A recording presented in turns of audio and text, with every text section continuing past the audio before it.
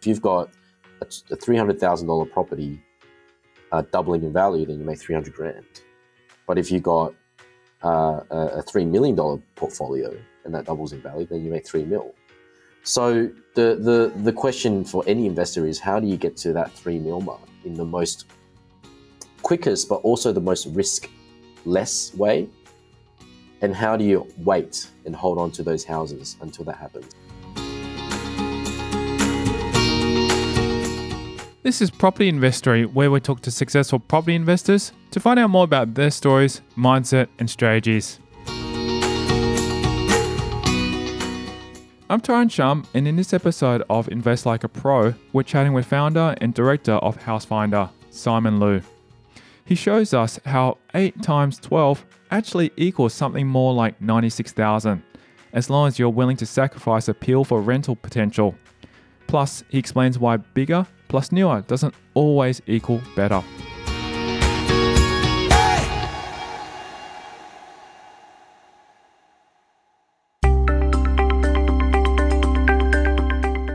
Liu's client didn't intend to purchase 8 properties in 12 months, but life and the property market works in mysterious ways. He came to him through a broker he works with frequently and found him to be a perfect match for the dozen properties that had been sitting on his shelf for quite some time, proving that nothing is truly unsellable. I sat down with him, talked to him about his goals, what he wanted to achieve. Like most of these conversations that we have, the goal was to achieve passive income. And I explained to him how that could work, how many properties you're going to need to get there, what kind of cash flow you're going to need, the types of properties, how often you need to buy. And he was pretty convinced about the strategy. This particular broker that he's working with has developed a massive property portfolio himself and in his own right. And similar to me in my initial property journey, I got myself to a point where I had passive income as well to quit my day job.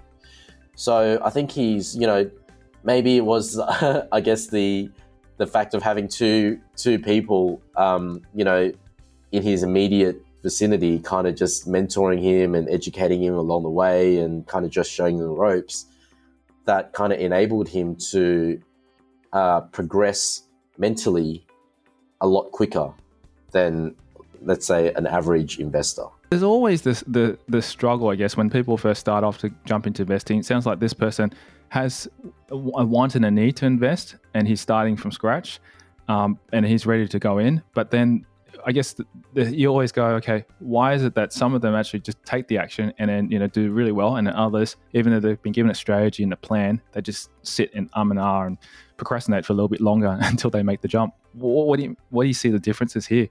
Well, I always say property investing is actually a blue-collar job, right? In the sense that you can analyze and look at data and focus on, all these different stats and the economy and all these peripheral elements that could or could not affect the market.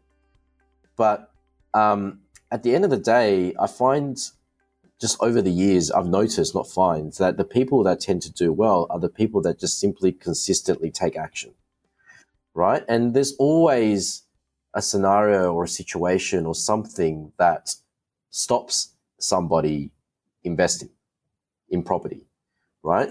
I remember very clearly at the start of COVID, when all the lockdowns started happening, people were like, it's too risky, I'm not going to invest.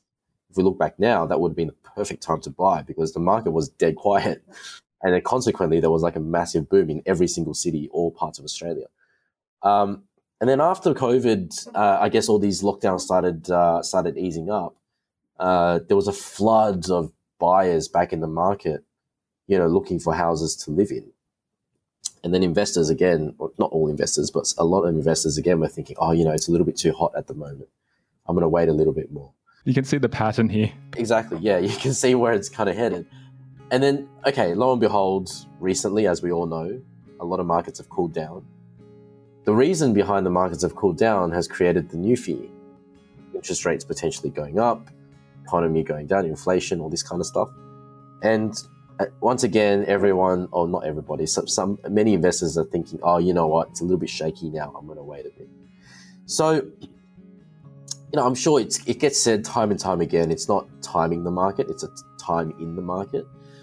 And the people, including myself and everyone that I know that has actually developed a large enough portfolio to quit their jobs or achieve their goals is, you should always be looking at your situation, how much you earn, how much you've got in savings, how much equity you have. And you should always be thinking, what's my next move? How am I going to go ahead, right? And if you're like, okay, cool, I can now actually buy a property, investment property. What's the area? What's the criteria? Obviously, right now, as of today that we're having a chat, it would be ridiculous to buy investment property in Sydney, right? At the peak. So you look at other areas, look at different places, different types of properties, and your consistency in moving forward at the end of the day, you just end up exposing yourself to more growth. That's really the bottom line. Well, like if you've got a $300,000 property doubling in value, then you make 300 grand. But if you got a $3 million portfolio and that doubles in value, then you make 3 mil. So the question for any investor is, how do you get to that 3 mil mark in the most quickest, but also the most risk-less way? And how do you wait and hold on to those houses until that happens? So with this particular investor, he started off with that right mindset. He wasn't planning to go one every month almost, because we're so far we're 8 properties deep within about 12 months. The first one we bought, it was a really basic home, but it was cheap. It was in Queensland, in an area called in Logan. Everyone loves Logan. Well, that's where your portfolio is substantially, invested as well and made your money. So a couple of consistencies with every single property we bought. Okay, they were all off market. Extremely, extremely important. In any market, up, down, it doesn't matter. By the time it hits the market, it sells. Properties sell very quickly and at a high price, because it's just competition, just like anything in life. So they're all off market. Another similarity is that these areas or these properties, or a combination of both, were completely not sexy at all, right? So they had, a lot of these houses were super old, almost run down. But they were clean, tidy, rentable, number one. And number two, we got them at such a bargain that it justified the fact that they looked like pretty bad, right? And the thing that, if I look back at this journey and how this journey started and where it's at the moment, probably the underlying factor as to why this client has achieved what he's achieved so far is because he completely blocked out the emotional side of buying properties, right? And we're all privy to it, because even though we all like to say, yeah, we're all about numbers, we're all going to buy property to make money, if you're presented with a house that is just so far out of your depth in terms of your expectations as to what a livable, viable property is physically, it's really hard to take that jump, take that plunge, even if the numbers are stellar, right? And I've always maintained, in any suburb, even the best suburbs in Australia, there's always like the worst house on the worst street, main road, and they've got the biggest mansion in the best street, right? You can make money out of both as an investor if you get them cheap enough. So it's kind of just like, look, not all the houses we bought for this client have been just dilapidated dumps, but a lot of them have been. And that's one of the ways that we managed, coupled with the off-market notion, is one of the ways that we managed to pick these properties up quite cheaply. And in terms of the market price, how much under the market would you have approximately? It doesn't have to be exact for everyone, but approximately did you pick it up under? I would say in the region of 30-ish%. 20 to 30% below market value. That's huge. I mean, you're already making 30% going in then, basically. It is, because okay, so a couple of things as well. The price points for a lot of these properties were quite low, right? So a lot of them were around about the $300,000 mark. And we're talking houses on decent blocks of land. $300,000 mark, and for these houses to be to if they were marketed normally and sold normally, would maybe get 390 instead of 300. That's already 30% below. But I guess if you're looking at it purely from a dollar perspective, the $90,000 doesn't sound spectacular, but you have to look at the percentage and multiply by 8 in this case, then it starts to become significant. So, and actually, there's actually a very interesting example. During the journey, I guess, there was one property that we secured for, I think it was like 360 or 370 or something like that, off market. And it got to a point where the seller decided to not go ahead with the sale, right? I won't get into the reasons why, because there was a bit of a faff around that situation. But anyway, the seller decided not to go ahead with the sale. And instead, what they decided to do was put the property online and sell it. And then literally within a week, the property sold for $450.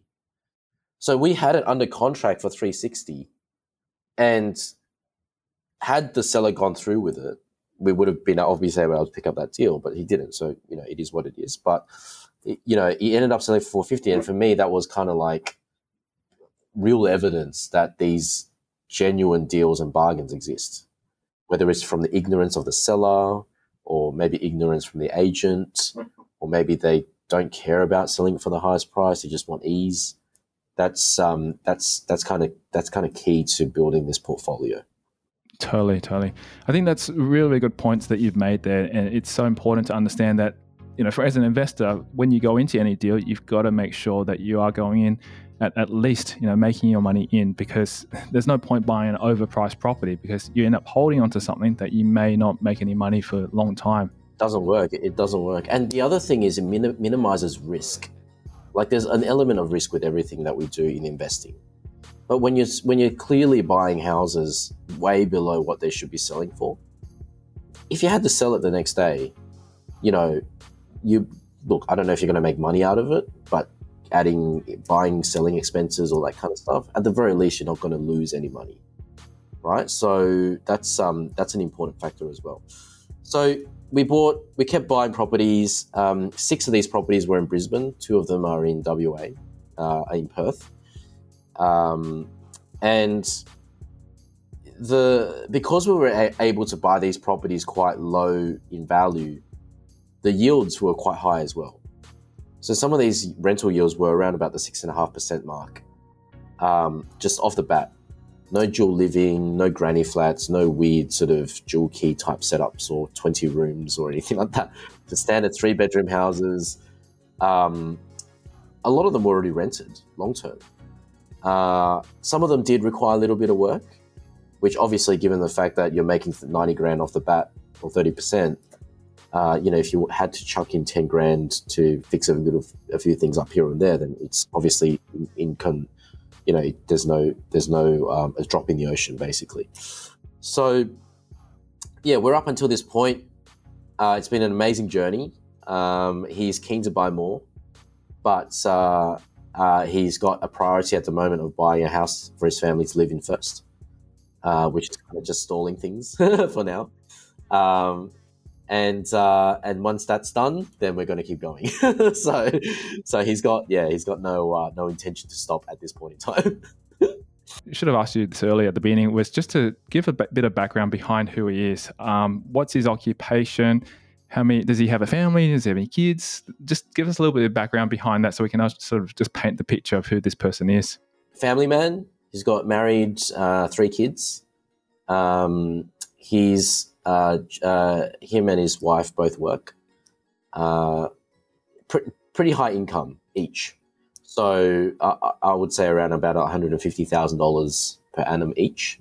So household income of maybe around the $300,000-ish mark.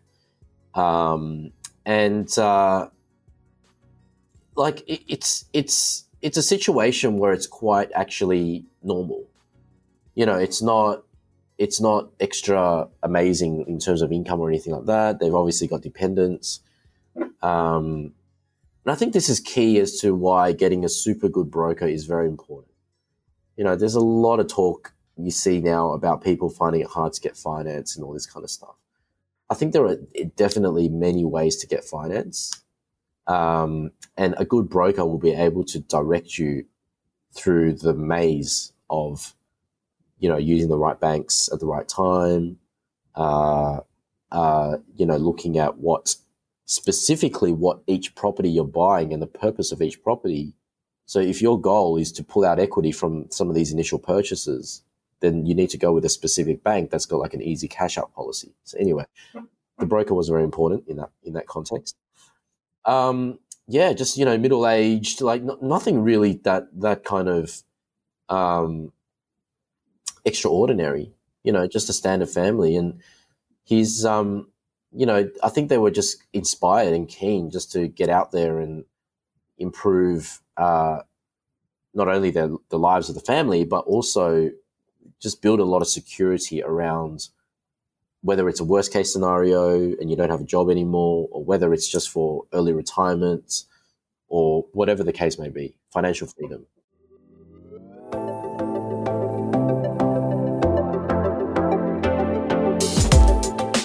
Coming up after the break, we get the lowdown on Logan. If anyone knows anything about Logan, about 12 months ago, it was still growing quite rapidly. What makes property seem unsellable when they should really be the complete opposite?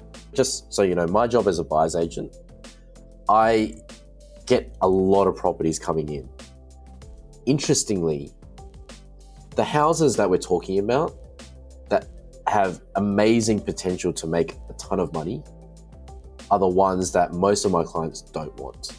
He reveals the total purchase value for his client and the staggering actual current value. So cash flow is there, growth is there, equity is there.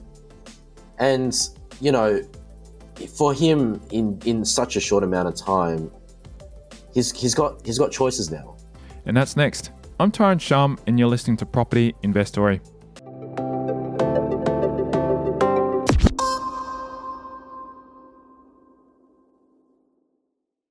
Have you been looking for months and getting frustrated that each property you've seen seems to be a lemon? Or are you after distress, off-market, high cash flow properties in high growth areas, capital city locations? If you answered yes to either of these questions, you are not alone. For being a loyal listener of the podcast, Simon Liu is offering a free 1-hour strategy session normally valued at $500 to help put together an actionable property plan. To get your free strategy session, simply visit housefinder.com.au and fill out the contact form or call Simon directly on 0415 626 342 and quote Property Investory.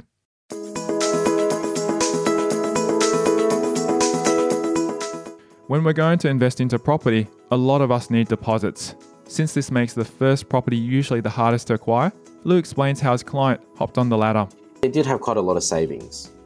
$300,000 a year, unless you're living a very frivolous life, you do end up saving quite a chunk of it.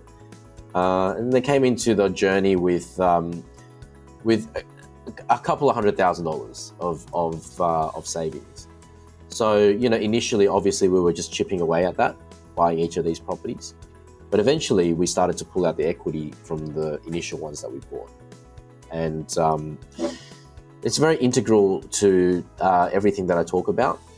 The main reason why we want to buy these bargains below market value is so that we can pull out the equity pretty quickly and use that equity to buy more properties down the track.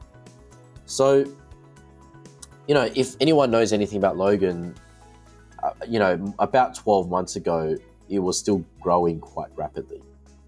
Cool. So a lot of these houses that we bought, even though they were 20-30% below market value, also experienced a lot of organic growth within the past 12 months. So some of these properties, have got maybe 60-70% of equity or capital growth or both that was readily available from purchase price. And if you look at purely from a dollar perspective, $100,000, it's not like the most amazing thing, but considering the fact that we only paid $300 to get the 100 is pretty high. And 100 grand is obviously more than enough for a deposit, stamp duty, buying costs and stuff for another house. So yes, this particular client did start off on a pretty solid capital position, but at the rate that he was buying, that quickly ran out, so to speak. So yeah, it's definitely a combination of both. Yeah, and that's the key thing. I think having a good broker in place to be able to get the finance, because obviously you're not paying $300,000 in cash. You're leveraging using the bank's money. You put a deposit down, and then hopefully at 20% deposit, you can start to dig into that, those deposits. And just out of curiosity, did he actually buy these properties one after another, or did he actually just go and buy a group first, and then once he got the chance to refinance, then he started buying more? All of them were one after another. Wow. There was probably one or two, maybe two properties where there was a slight overlap. So we were maybe like 1 or 2 weeks from settlement. And then, so just so you know, my job as a buyer's agent, I get a lot of properties coming in. Interestingly, the houses that we're talking about that have amazing potential to make a ton of money are the ones that most of my clients don't want. Oh, really? Absolutely, because a lot of my clients, and rightly so, there's nothing wrong with this, they also need peace of mind. Not everyone can just, especially beginners, can just go out and go, yep, I want to make lots of money, and they go out and buy an absolute physical, unattractive, old, dilapidated, what appears to need a lot of work type of property to invest in, especially if you're buying not in your backyard, so thousands of kilometers away interstate. So, even though our focus, yes, off market, below market value, good houses, all that kind of stuff, they still want an element of the house being solid, the house being physically not bad looking, the house to be fairly new, is a very common one that I get. Let's just dig on that point a little bit, or just delve into being new. Why do people want new when, you've already paid a premium for having a brand new build? What's the reason behind that, do you think? When I say new, I would say like sub 10 years. We do get that a lot. People are like, I only want something that's max 10 years old. And I think it's unjustified preconception that a newer house is easier to manage, to maintain, attracts better tenants. That's a very big one I get. Who would want to rent an old crappy house versus renting a newer, nicer looking house? And yeah, obviously that's completely true, but you got to realize they're completely different rental amounts, right? There's a house for everybody. And like I said, there's nothing wrong with this mindset, because sleep at night factor is extremely important. It doesn't matter how much money you make. If you can't sleep at night, then there's no point to it. So, depreciation, another one, is another big thing. I always say depreciation benefits are a gravy on top, right? Whether you get $5,000, $10,000, $15,000 a year of depreciation, it's kind of like, oh wow, my property was cash flow positive $5,000 in that financial year. I've got this amazing report that's going to help me deduct that and maybe bring it back down to slightly negative cash flow territory, so I pay less tax. Like, it's just a bonus. You should never invest based on tax benefits. I say this all the time. It's all about making money. It's not about saving money. I think that's also a mindset. Even I had that before, I'll admit, is that I'll try to keep my tax bracket really low, so earn less income, or maybe try and offset as much as possible. But you realize you can only go so far, because you end up hurting your own income. So you're just going to keep earning as much as you can, happy to pay the tax and pay more of it, because that means you're earning more money. I wouldn't say you're happy to pay the tax. Well, you got to be happy, because you got no choice, man. I think you just accept it, right? It is what it is. It's a cost of doing business. Put it that way. Right? You don't pay tax unless you make money. So I would always prefer to make $1 and pay 30, 40 cents, 50 cents, whatever it is. So coming back to that point, when I got these older houses, I actually don't have very many people that would want to buy them. So here I've got this guy that's really focused on making money, and I know he doesn't care about the physical nature of these properties, he got all of them. Every time I got this deal, I was like, wow, that's actually a really good deal. The house is a bit old, all this kind of stuff. It's not amazing, but I had no one else or very few people to send it to, so he got all of them. And then when he saw these houses, like, wow, Simon, that's a bargain. All right, done. Let's do it. Let's go for it. And that's how we ended up with 8 in 12 months. So it's like, again, this isn't like me telling people, oh, you need to drop your guard and just buy all the dumps out there. But the focus is more about numbers. And it's okay to balance that out with some of the, physical attributes of a property to give you peace of mind. There's nothing wrong with that at all. But I think it also comes with time. The more experience you get with owning properties, maybe you start off with a few nice looking properties. But after a while, what really hits home is sitting on your computer late at night, one night, looking at the bank statements coming through, looking at the property management statements coming through, and realizing what actually affects me and my sleep is how much this house is costing me and how much rent I'm getting, and also how much it's worth versus how much I pay for it. That's really the bottom line. Exactly. At the end of the day, you're not going to be visiting that property every day. You're not going to be driving past it, I assume. All that matters is as long as it's got good tenant in there, pays the rent, and it's not going to fall over. That's all that really matters at the end of the day. Because, just imagine you build up a portfolio of 20. Who's going to have time to manage all that? That's why you start hiring external parties to manage all that as well. And you already know that in your own position as well, because you run your own property portfolio as well with your own property management agency. Look, they're livable, clean, tidy, but they're older. There's nothing wrong with that. I price them rent accordingly. The people living in it, the renters, they're very happy because they don't expect like a nice product. They're happy for that, and the trade-off is they pay less rent. So everyone's happy. In actual fact, sometimes I think the older properties are better. Just depends on where you buy and what you buy.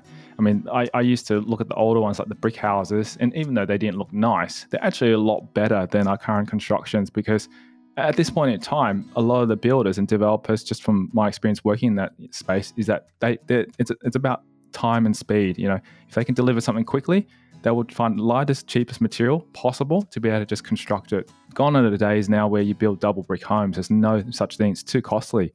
Well, it's actually not even that. It's it is kind of that as well. Like I've noticed, and everyone noticed this as well, some of the more newer building methods that builders or development companies, especially when they're building houses en masse, so like a massive project marketing type scenario, they're using prefab materials. You always hear about pretty average workmanship. They're putting up these houses in a very short amount of time.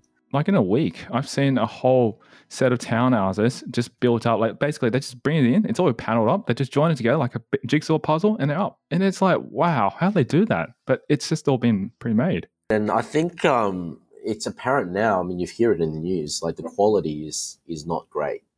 Within not even years, like months, you start seeing cracks. You start seeing this starts going wrong. This hasn't been put in properly, all that kind of stuff. And it's not even that as well. I think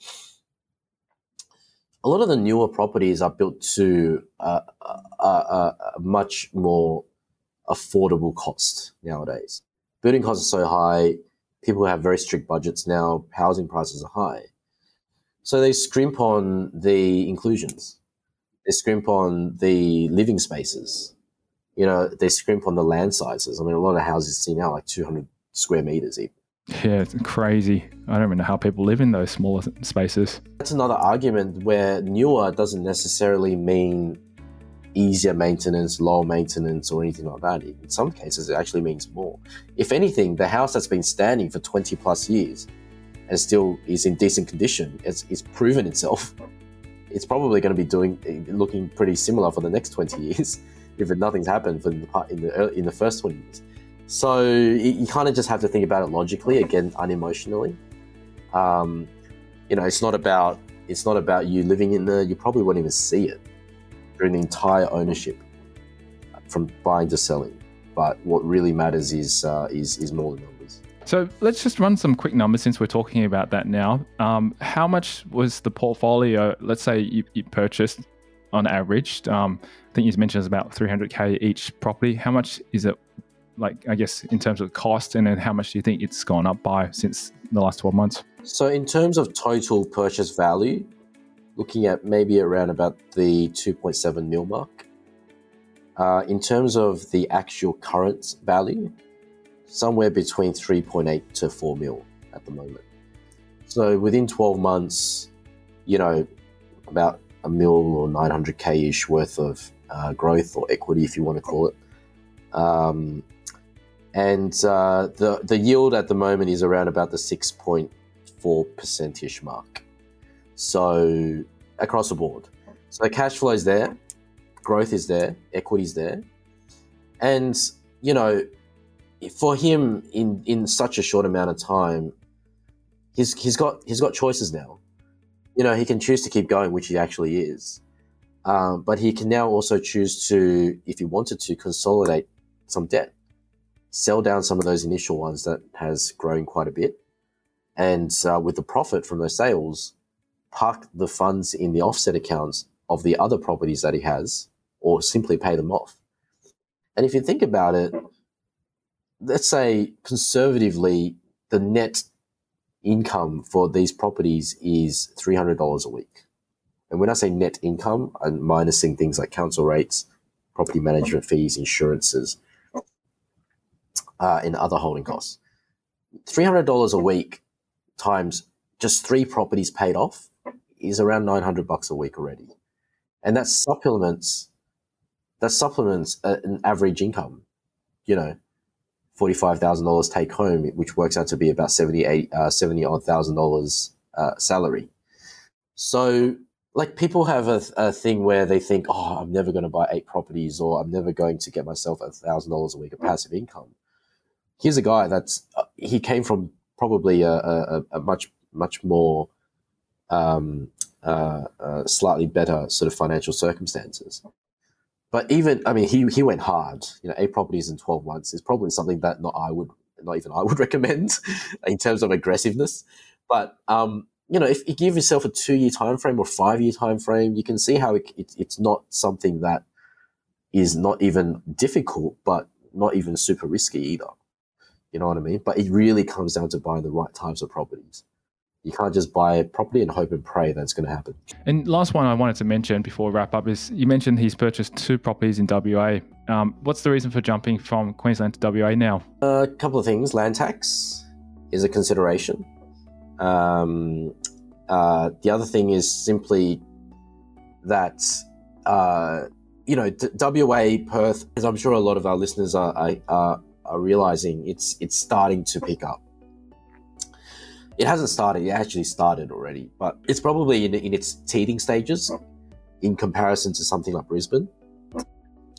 So I think for this client, it was more kind of like an exposure to both markets, So there were a couple of reasons. The yields in WA are a lot higher because we're starting from quite a low base as well in terms of purchase price. But it was just about being opportunistic. If you can make money in an area like Brisbane up until a certain point, the same would apply whether you're buying in Perth, whether you're buying in Adelaide, Sydney, Melbourne.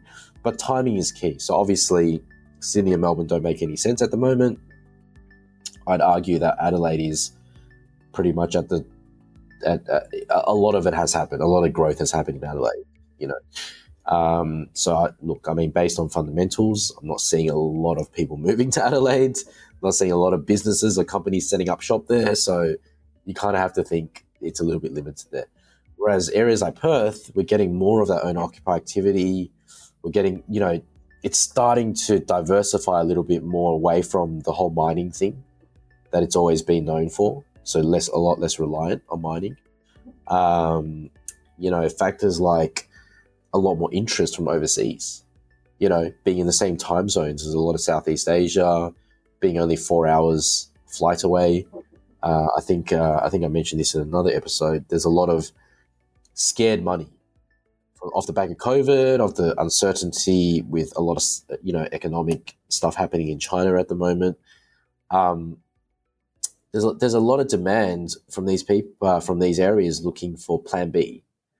right? And they're buying up in areas like Perth so that if something does happen, they can move, escape. There's a little bit of that happening as well. And I don't know if you've ever been to Perth, but it's just very pretty. I mean, I haven't been, but my parents recently went there and they just said it's beautiful. And I got them a cruise down the river and they said, this is amazing. Really pretty place. Maybe because it's west and like the sun hits different, but the beaches, everything is just very, very nice. And like the culture in Perth is very laid back. If you walk in the CBD in Sydney, you'll see a lot of suits and ties and all that kind of stuff. People are rushing. It's very fast paced. You rarely see that in Perth. Like most people are just wearing shorts.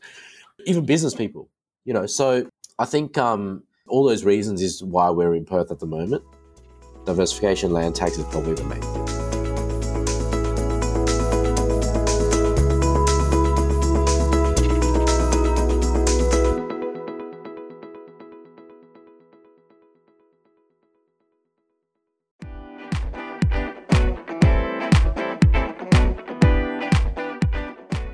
Thank you to buyer's agent Simon Liu, our guest on this special episode of Invest Like a Pro presented by Housefinder. Also, for being a loyal listener of the podcast, I've asked Simon to offer a free 1-hour strategy session, normally valued at $500, to help you put together an actionable property plan. To get your free strategy session, simply visit housefinder.com.au and fill out the contact form, or call Simon directly on 0415 626 342 and quote Property Investory.